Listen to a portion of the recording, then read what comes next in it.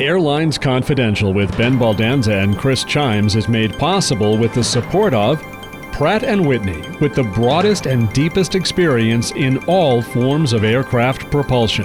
PrattWhitney.com. TA Connections, the industry's most comprehensive airline lodging and crew logistics program. TAConnections.com. Clear, a leader in touchless travel. Learn more at clearme.com/airlines. And Seabury Capital Group, global reach, global scale. SeaburyCapital.com. We also welcome your business's support. Info at airlinesconfidential.com. You're at the right place. Another edition of Airlines Confidential. I'm Ben Baldanza. And I'm Chris Chimes. Thanks for dialing in. Hey, Ben, hope it was a good week in Baldanza land. We've got lots to cover, so I'm going to dive right in with the news. And of course, we start with more earnings results from the big carriers in the U.S., American, United, and Southwest, all three showing profits, and a fair amount of shrugging off of any Delta variant complications. But Ben, I'm sure you have much more insight and analysis than that quick summary, so I'm going to turn it over to you. Well, that's a good summary, Chris, but in general, I think there were a few themes that were really common among these three earnings reports. All of them talked encouragingly about the revenue environment and volumes returning, and words like green shoots were used and things like that, and that was good. They also all talked about balance sheet repair. And by that, what I mean is obviously, as our listeners know, over the last year and a half, airlines took on a lot of debt, some from the U.S. government, a lot from private financing, a couple of these airlines leveraging their frequent flyer programs and airplanes and other things. And in the process, airlines took on a lot of debt in order to create a strong enough cash position with the uncertainty of demand, knowing that they would need that. So everybody's cash built up a lot, but their debt got a lot higher. So now all three of these airlines are talking about what they're going to do to start paying that debt back. And they all talked about, the strong cash generation that their businesses can create, and how each of them put different time frames on it of how much debt will be coming off over what period. But that whole theme of sort of we're re-strengthening our balance sheets again now that demand is coming back was strong in all of these earnings reports. And I think that was good. What was concerning to me mostly, Chris, was that other than American, there wasn't really much talk about cost control. American did talk about sort of a structural cost program to try to take a little over $1 billion out of their costs. Not exactly sure where that's going to come from. And when airlines talk about structural costs, they generally are talking about big contracts and major long-term expenses like maintenance and things. They're not talking about paying people less or using fewer people to do things when they say structural costs. And that's what American was talking about. Didn't hear much on costs from United and Southwest, although Southwest did warn about potential labor cost hits because they're finding it hard to attract enough people to serve everything they need to serve. And that's a theme we've talked about on this podcast for a while. And that's a theme going on in American business right now. The last thing I'll say, Chris, in terms of these earnings is United seems to me now to be the only one of these three, and I'll even kind of include Delta in this, in these four big airlines, that is sort of openly talking about the fact that the low-cost carriers in the U.S. have kind of permanently collapsed the pricing structure. And they talked about their new order for airplanes, and they're getting larger gauge airplanes to replace smaller gauge airplanes. And they talked about all of that being more seat cost efficient. And they are the ones who seem to be most open with, we understand the way the revenue environment's going to look for the next number of years because these low-cost carriers aren't going away. So we're going to build our airline to be competitive with that. They, as much as any airline, want business travel to return, We'll talk about that shortly, and other things. But United seems to be the most realistic of the big four right now, and sort of having an understanding of what the revenue environment's likely to look like for the next couple of years. So those were all my thoughts as I listened to the earnings. Lots of similarities, but a little bit of variance around understanding the environment and cost control. Yeah, I think that's a very fair and frankly excellent summary of the calls. I had to wonder, as you were talking too, at what point does Wall Street and the broader investment community start really pushing the industry and the major carriers specifically on what are the long-term or permanent changes that are in the making from the last year and a half? You talked a lot about structural cost reductions, but there are probably a lot of structural changes that have to work through the system and work through the process. And I think investors are going to be looking for that kind of information. I agree with you, Chris. And this wasn't directly in the earnings call, but it was related to the questioning in the earnings call.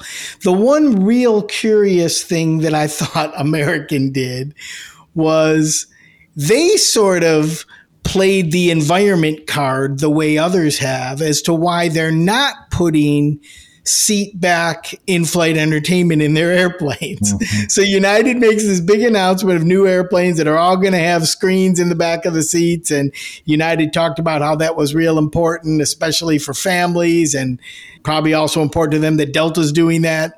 Right. But Americans sort of doubled down on the fact that they're not doing that. And they said that it's more environmentally friendly not to do with it. And I kind of chuckled at that, Chris, because, a few months ago, we had Frontier put on cheaper, lighter seats and tell the world it was because they wanted to be more green.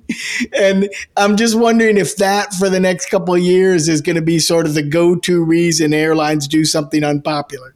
We'll have to see. I mean, I noticed that too. And again, you got to have equipment that works one way or another. So if you're not going to have in-flight entertainment at each seat, you better make sure that the outlets work so people can charge their own devices. And that's one of the things I struggle with whenever I've been flying a couple times a month the last 2 or 3 months. And there's just no consistency on the outlets working even. So you got to have a backup plan. Well, with all those crowded airplanes and airports the major airlines are reporting about, it's good to remember that Clear makes travel safer and easier. Become a member of Clear and you'll enjoy frictionless journeys when you use Clear's Home to Gate feature, which lets you know exactly the best time to leave for the airport. Plus, Clear's signature experience helps you move seamlessly through airport security. Where will you go? Get back out there with Clear. So, Ben, related to the results and earnings calls this past week, there was some pretty good swagger from airline CEOs about the outlook for business travel. Is this bullishness or bullshitness in your take?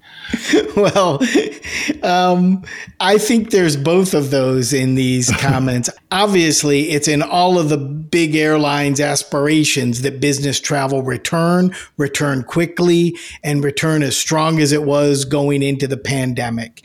And each of the airline CEOs that announced earnings, and Ed Bastian, who announced earnings the week before, talked about this too, talked about sort of their encouragement about talking to companies and how companies are saying they're going to get their people back out on the road.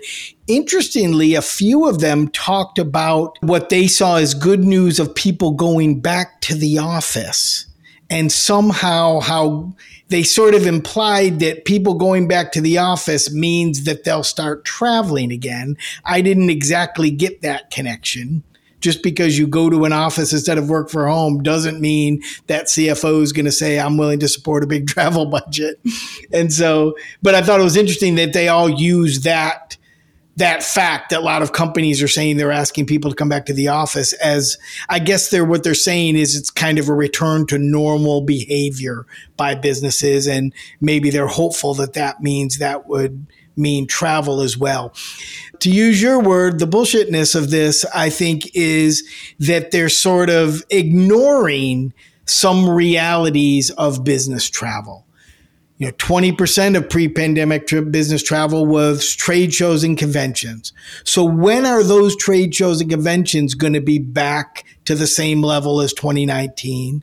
When are tens of thousands of people going to descend on Las Vegas for Comdex, or the big conventions that go on in New Orleans, Orlando, Chicago, lots of places, right?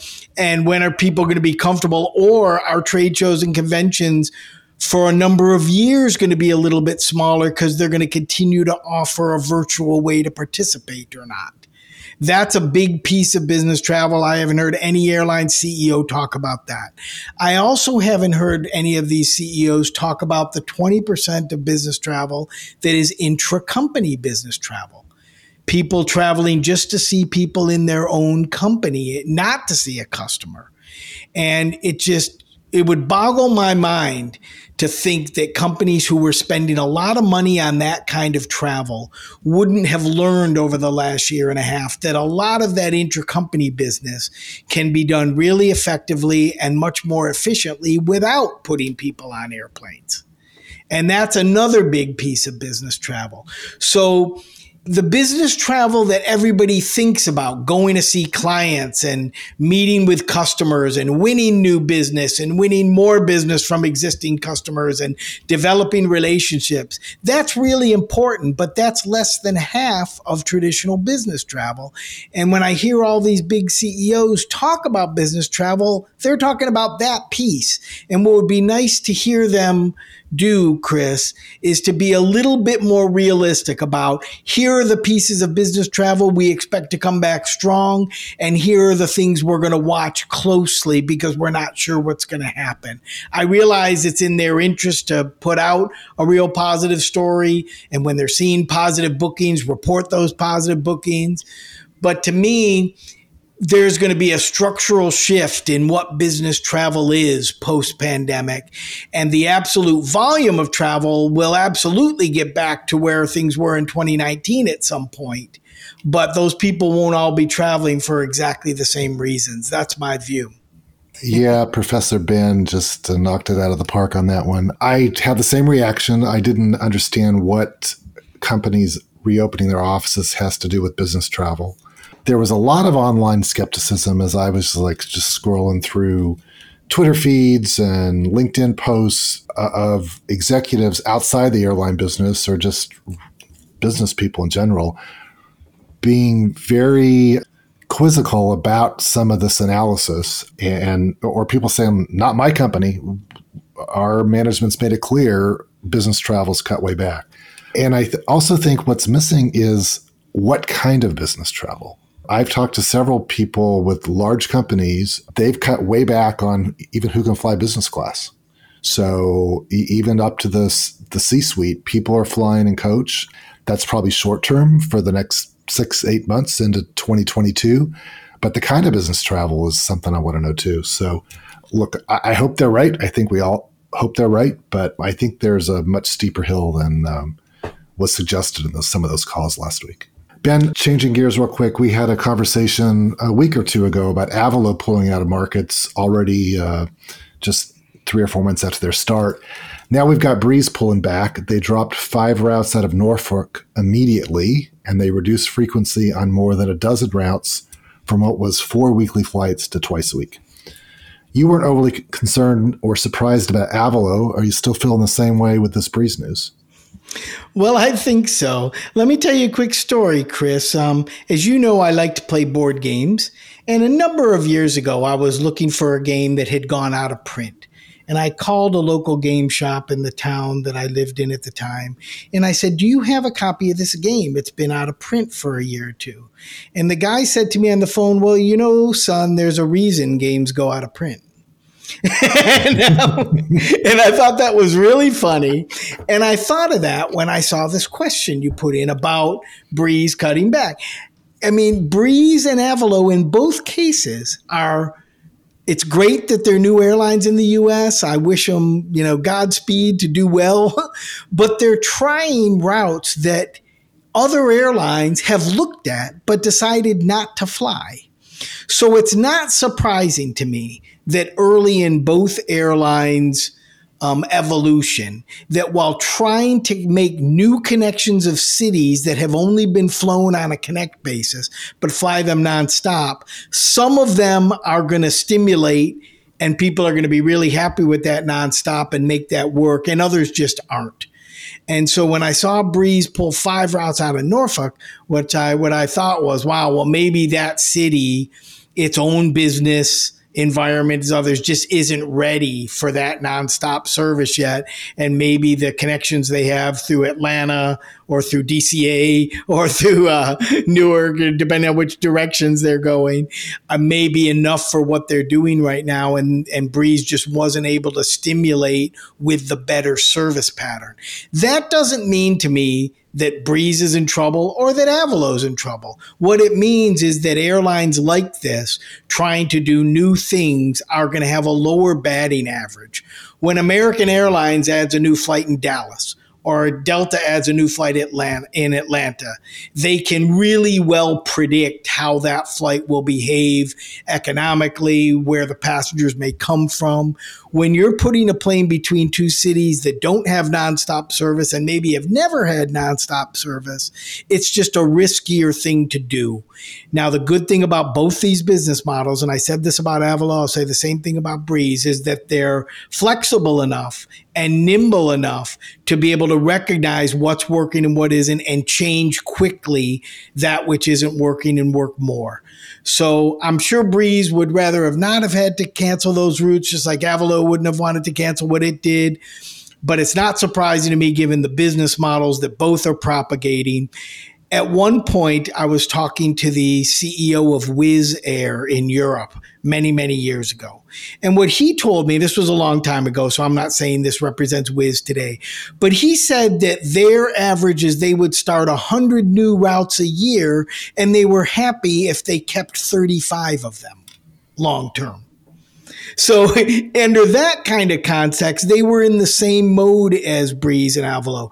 They were trying to create lots of new connections from cities in Eastern and Western Europe. So they sort of knew that was their MO. Start 100 routes, hopefully 35 make it. So it's possible that the Breeze and Avallo are starting to learn, when you start new routes that haven't been flown nonstop before or have been avoided by big airlines to fly nonstop, you got to figure out what the track record's going to be and learn quickly what kind of things are going to work and do more of those, and what things aren't going to work, and cancel that route and deploy the plane elsewhere. Yeah, I mean, going back to last spring, David Neeleman was pretty clear that he was going to take a we'll see how it goes approach early on. And he said he wouldn't hesitate to pull out of markets that weren't working, and to do so quickly and immediately, like he did this past week. In the short term, I'm not sure that's going to hurt them that much. They're really not chasing corporate accounts and business travel that might be troubled by this kind of approach. And for their core passenger that they're trying to target, they're not paying attention to what's going on in other parts of the country, or they're online searching for the lowest fares, and they see one, they're going to grab it. So I think this strategy is going to continue for a while. I think you're right. Well, Chris, we didn't have time to talk about it last week, but it isn't a surprise, I guess, that Congress is getting into the game of airline flight delays and cancellations. Senator Maria Cantwell, who chairs the Senate Commerce Committee that oversees aviation, has written to airline CEOs asking them to respond to an 11-point letter asking about staffing levels, scheduling practices, and marketing tactics. You spent a long time on Capitol Hill working for Congress and representing airlines. Your thoughts? Yeah, defending the defenseless or the indefensible sometimes. I guess it's kind of expected, or it's very expected after 3 rounds of federal aid and more than $50 billion in assistance. Congress is going to take more than a passing interest in what's going on and how their constituents are impacted. I thought it was really odd that she only wrote to some airlines, characterizing only those airlines as poorly managed. So 6 airlines that I saw got the letter: Southwest, Allegiant, American, Delta, JetBlue, and Republic. So it's kind of like, why them? But her staff got what they wanted. They wanted headlines. They got headlines. I'm not sure this is all that helpful right now. I'm pretty sure airline CEOs already know that they're having a miserable summer and they're pissing off their customers. So I didn't think they needed a congressional inquiry to tell them that. But I'm also not sure it's Senator Cantwell's job to be helpful to the airlines right now. I mean, she helped secure a bunch of aid, and she's going to be a skeptic about how that money's being spent and why it's not being spent as effectively as she thinks it should. So, it doesn't surprise me. I'm not sure it helps, but again, that's not her job. Well, that's good insight and makes a lot of sense. And just like the earlier topic that we talked about of airlines having to potentially refund bag fees for bags that aren't delivered within a certain amount of time or for Wi-Fi that doesn't work. It's clear that we're in a mode right now where many in Washington think we've given this industry a lot of money. They need to start being accountable for things consumers care about, like fees, like reliability, things like that. And this is another example that I think you're right on. We'll be right back with more Airlines Confidential, which is brought to you by Pratt & Whitney, a world leader in the design, manufacture, and service of aircraft and helicopter engines and auxiliary power units. The Pratt & Whitney GTF engine is driving the next generation of more sustainable travel. This revolutionary geared turbofan engine is allowing airlines and airports to open new routes and fly more people farther with less fuel and much lower noise. Learn more at pwgtf.com. The Airlines Confidential podcast is now available on Apple, Google, iHeart, Stitcher, SoundCloud, Pandora, Spotify, TuneIn, and many more. Use your favorite podcasting app with just one click at airlinesconfidential.com.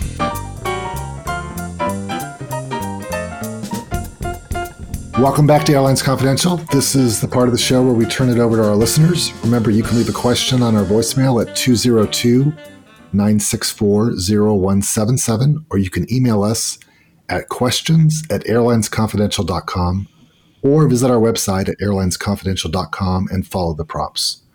We're available on all the major podcast platforms, and you can ask Amazon Alexa or Google Assist to turn us on. Just say, play the Airlines Confidential podcast. Ben, our first question is from Andrew Carbonell from Mexico City. He's asking something specific about a Delta policy, but I'd like you to respond in a more global way about why these things may be happening. Hi, Ben and Chris. Love your podcast so much. As a frequent international non-U.S. citizen traveler, I just had a weird experience with Delta. I was flying from Mexico City to JFK via Atlanta on a first-class ticket. Once in Atlanta, I went straight to the Sky Club lounge, but they did not allow me to go inside because, quote, first-class passengers were not allowed. I was extremely shocked about the news, mainly because of the amount of money I spent on the ticket, but also because I'd never heard that from any other airline worldwide. Is this part of Delta's access policies? Does that make sense from their business perspective? Thanks. P.S. I did finally manage to get into the club as a titanium level member with Delta's sister company Aeromexico, but still curious about their policy. Well, thanks, Andrew, and I'm glad you made it into the club. It's certainly a nicer way to wait for the connect, isn't it? I went on Delta's website and I looked at their current policies around access. And I was confused here a bit, Chris, because it's pretty clear that it says if you're flying on certain types of first class tickets, that you will have access to the lounge when you're flying on that airline. So, for example, you couldn't, if you was flying Aeromexico in first class, that ticket on its own wouldn't let him get into the Delta lounge, even though he was a Delta customer for, because of the ticket type. I mean, maybe the rules of his credit card did or his level with Aeromexico did. But what Delta says is if you're flying on Delta at the time and you have a certain type of premium ticket, you get access to the lounge. I'm wondering what kind of ticket Andrew had. He was clearly sitting in first class. He was clearly had a first class ticket, but Delta does have more restrictive and less restrictive first class tickets in terms of refundability, in terms of other usage. So what I'm guessing here is, Andrew, is that you had the type of first class ticket that Delta does not allow into its clubs just for the type of ticket is. And the reason reason for that, I think, is they don't want to sell the tickets as cheaply as that. Even though I'm sure you paid a lot of money, they wanted you to pay even more. And probably some people on that plane did pay a little more, and they were quickly invited into the club.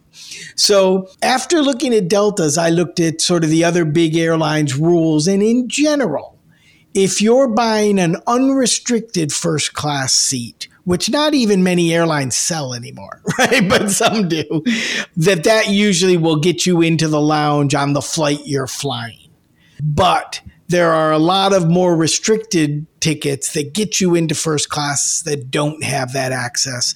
And my guess is that's exactly how you got stuck, Andrew, having to use your titanium level with Aeromexico and the partner piece to get in that way.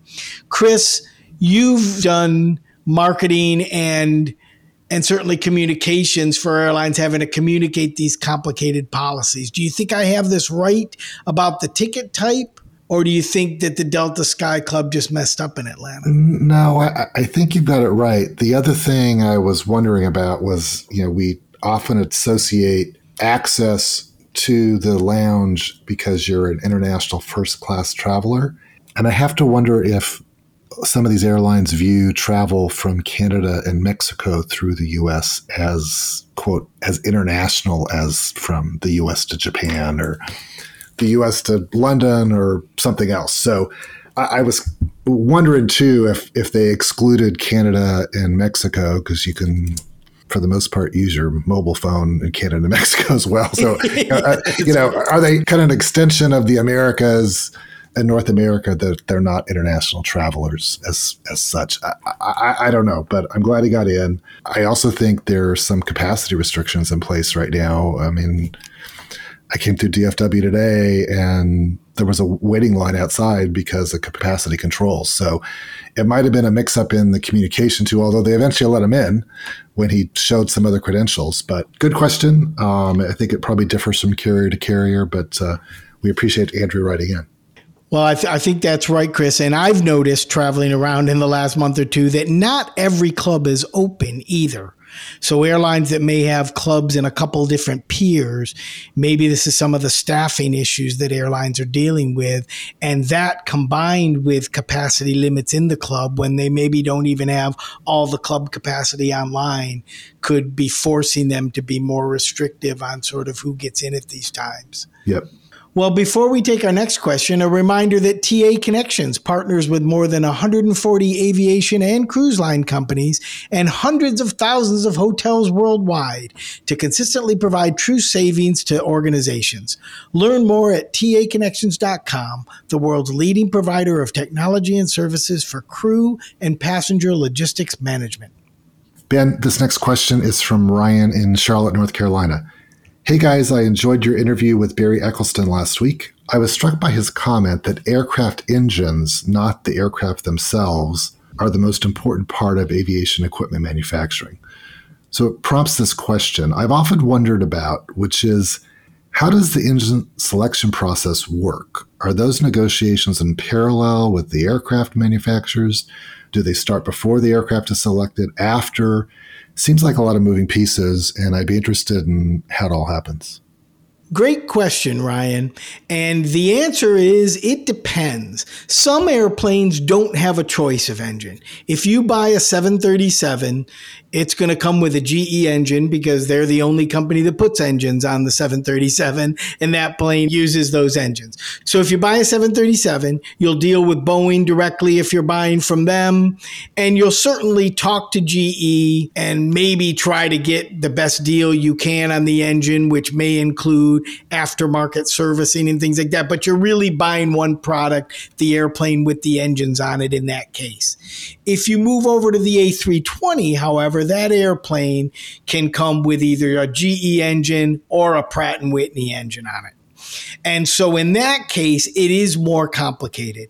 And airlines usually concurrently, when they make the decision that they're looking at potentially buying an A320 family piece of equipment, either to add to the ones they already have or as a new airplane type, they will also go into discussions to try to figure out which engine they want to put on that airplane. And they will get pitched by both GE and Pratt as to the relative advantages fuel-wise and maintenance-wise. They'll negotiate separately with those companies around the price they'll pay. And another real important point that Barry made in that interview, which I listened to it again and was just amazed how much insight that guy has, was how, when you sell the airplane, when Boeing or Airbus or whoever sells the airplane, they basically make all their money then, but the engine guy is selling an annuity. And they sell the engine, but then are really selling a long-term maintenance agreement with that engine. And so if the airline isn't able to pay off on that, they never really get all their money back. And so those negotiations are really, really important. At the end, they don't buy the engine separately from the airplane in a separate deal, in that they will have one contract to deliver their A320 with a GE engine or with Pratt engines on it. But behind the scenes, the airline will actually negotiate with both the engine and the airframe manufacturer. It'll all be put into a single contract. The engine will be delivered to the aircraft manufacturer, not to the airline. So when you take delivery of the airplane from Airbus, it'll have the engines you ordered on it. You don't get them separately and you put them on. But it does add to the negotiation time.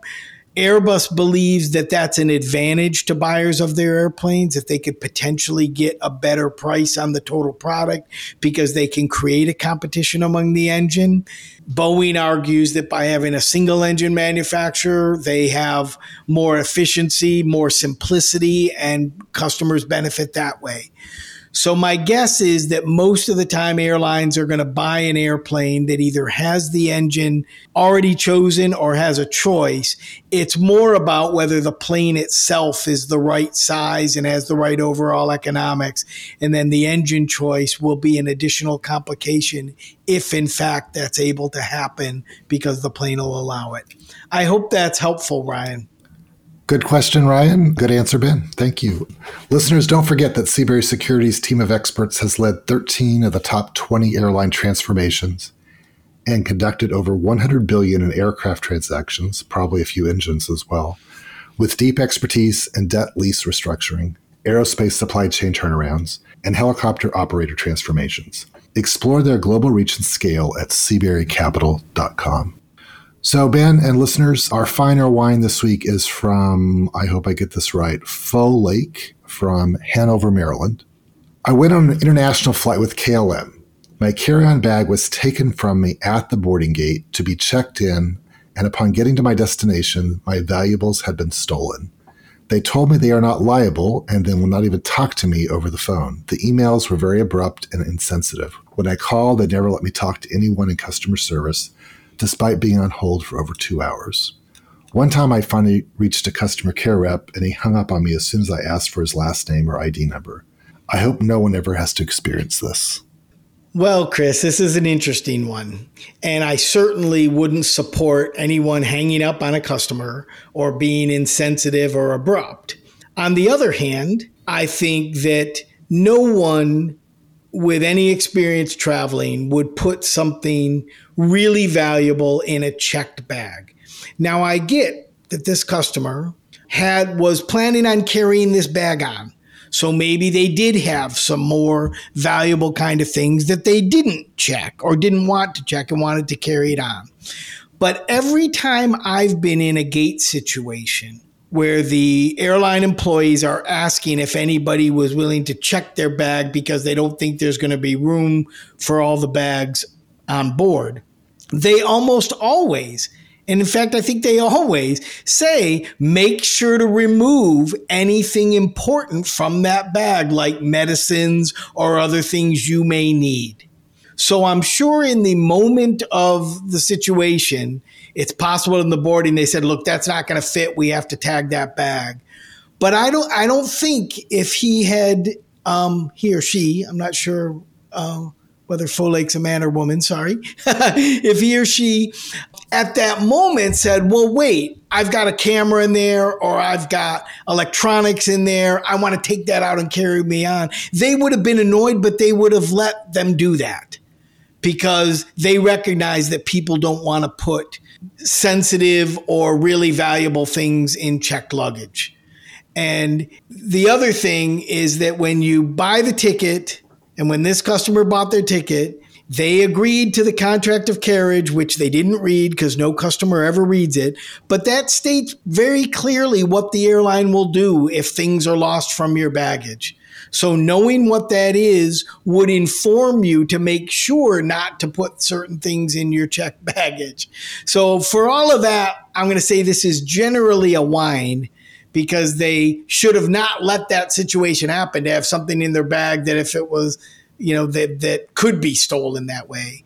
But it's not at all whining to say that they should be mad something was stolen if it was, or that they were treated rudely or somebody hung up on them. That's not right.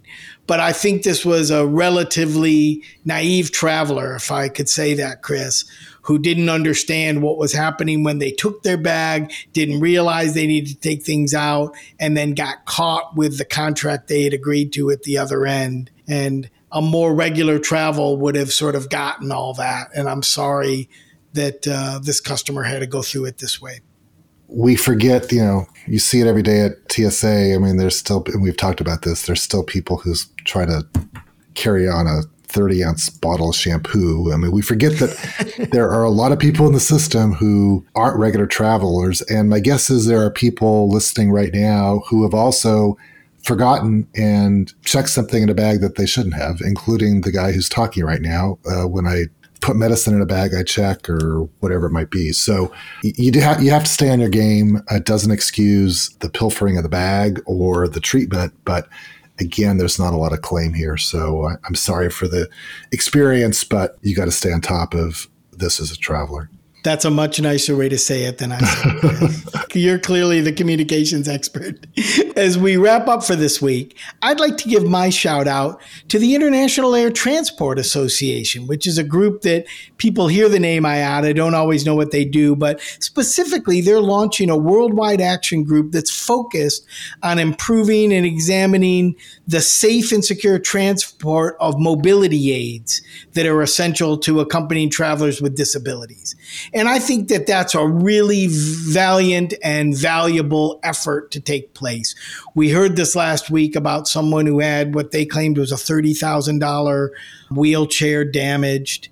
And airlines should be better at carrying that kind of equipment. I can tell you in my experience, Chris, customers who have equipment that they need because of their disability are generally not difficult customers at all, right? They live with that equipment. It's part of them. They know what they need to have happen and they can deal with it, and they don't ask for undue help, but they certainly don't want you to break their piece of equipment.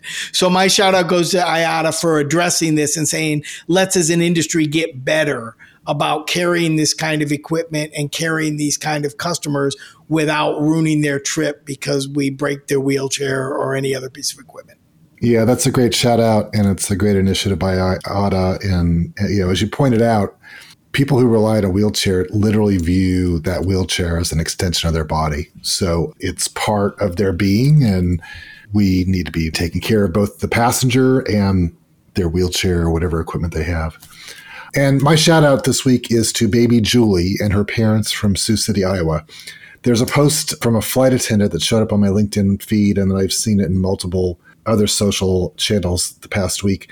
Julie's parents took her on her first plane ride this month. They handed out goodie bags to their neighbors on the plane with a note saying, "Hello, stranger. My name is Julie, and I just turned 1 on July 6th. I will try my best to be on good behavior. However, if I lose my cool, get scared, or my ears hurt, please accept this goodie bag to help make your flight more enjoyable. Thank you for understanding." I love this. I love the humanity of this. I hope Julie and her parents and her neighbors all had a great flight. And with that, I hope you had a good flight with this week's Airlines Confidential. Have a good week, everyone. Thanks for listening, and happy belated birthday to Julie, too. There you go. This podcast is produced by Mass Media. Info@massmedia.net.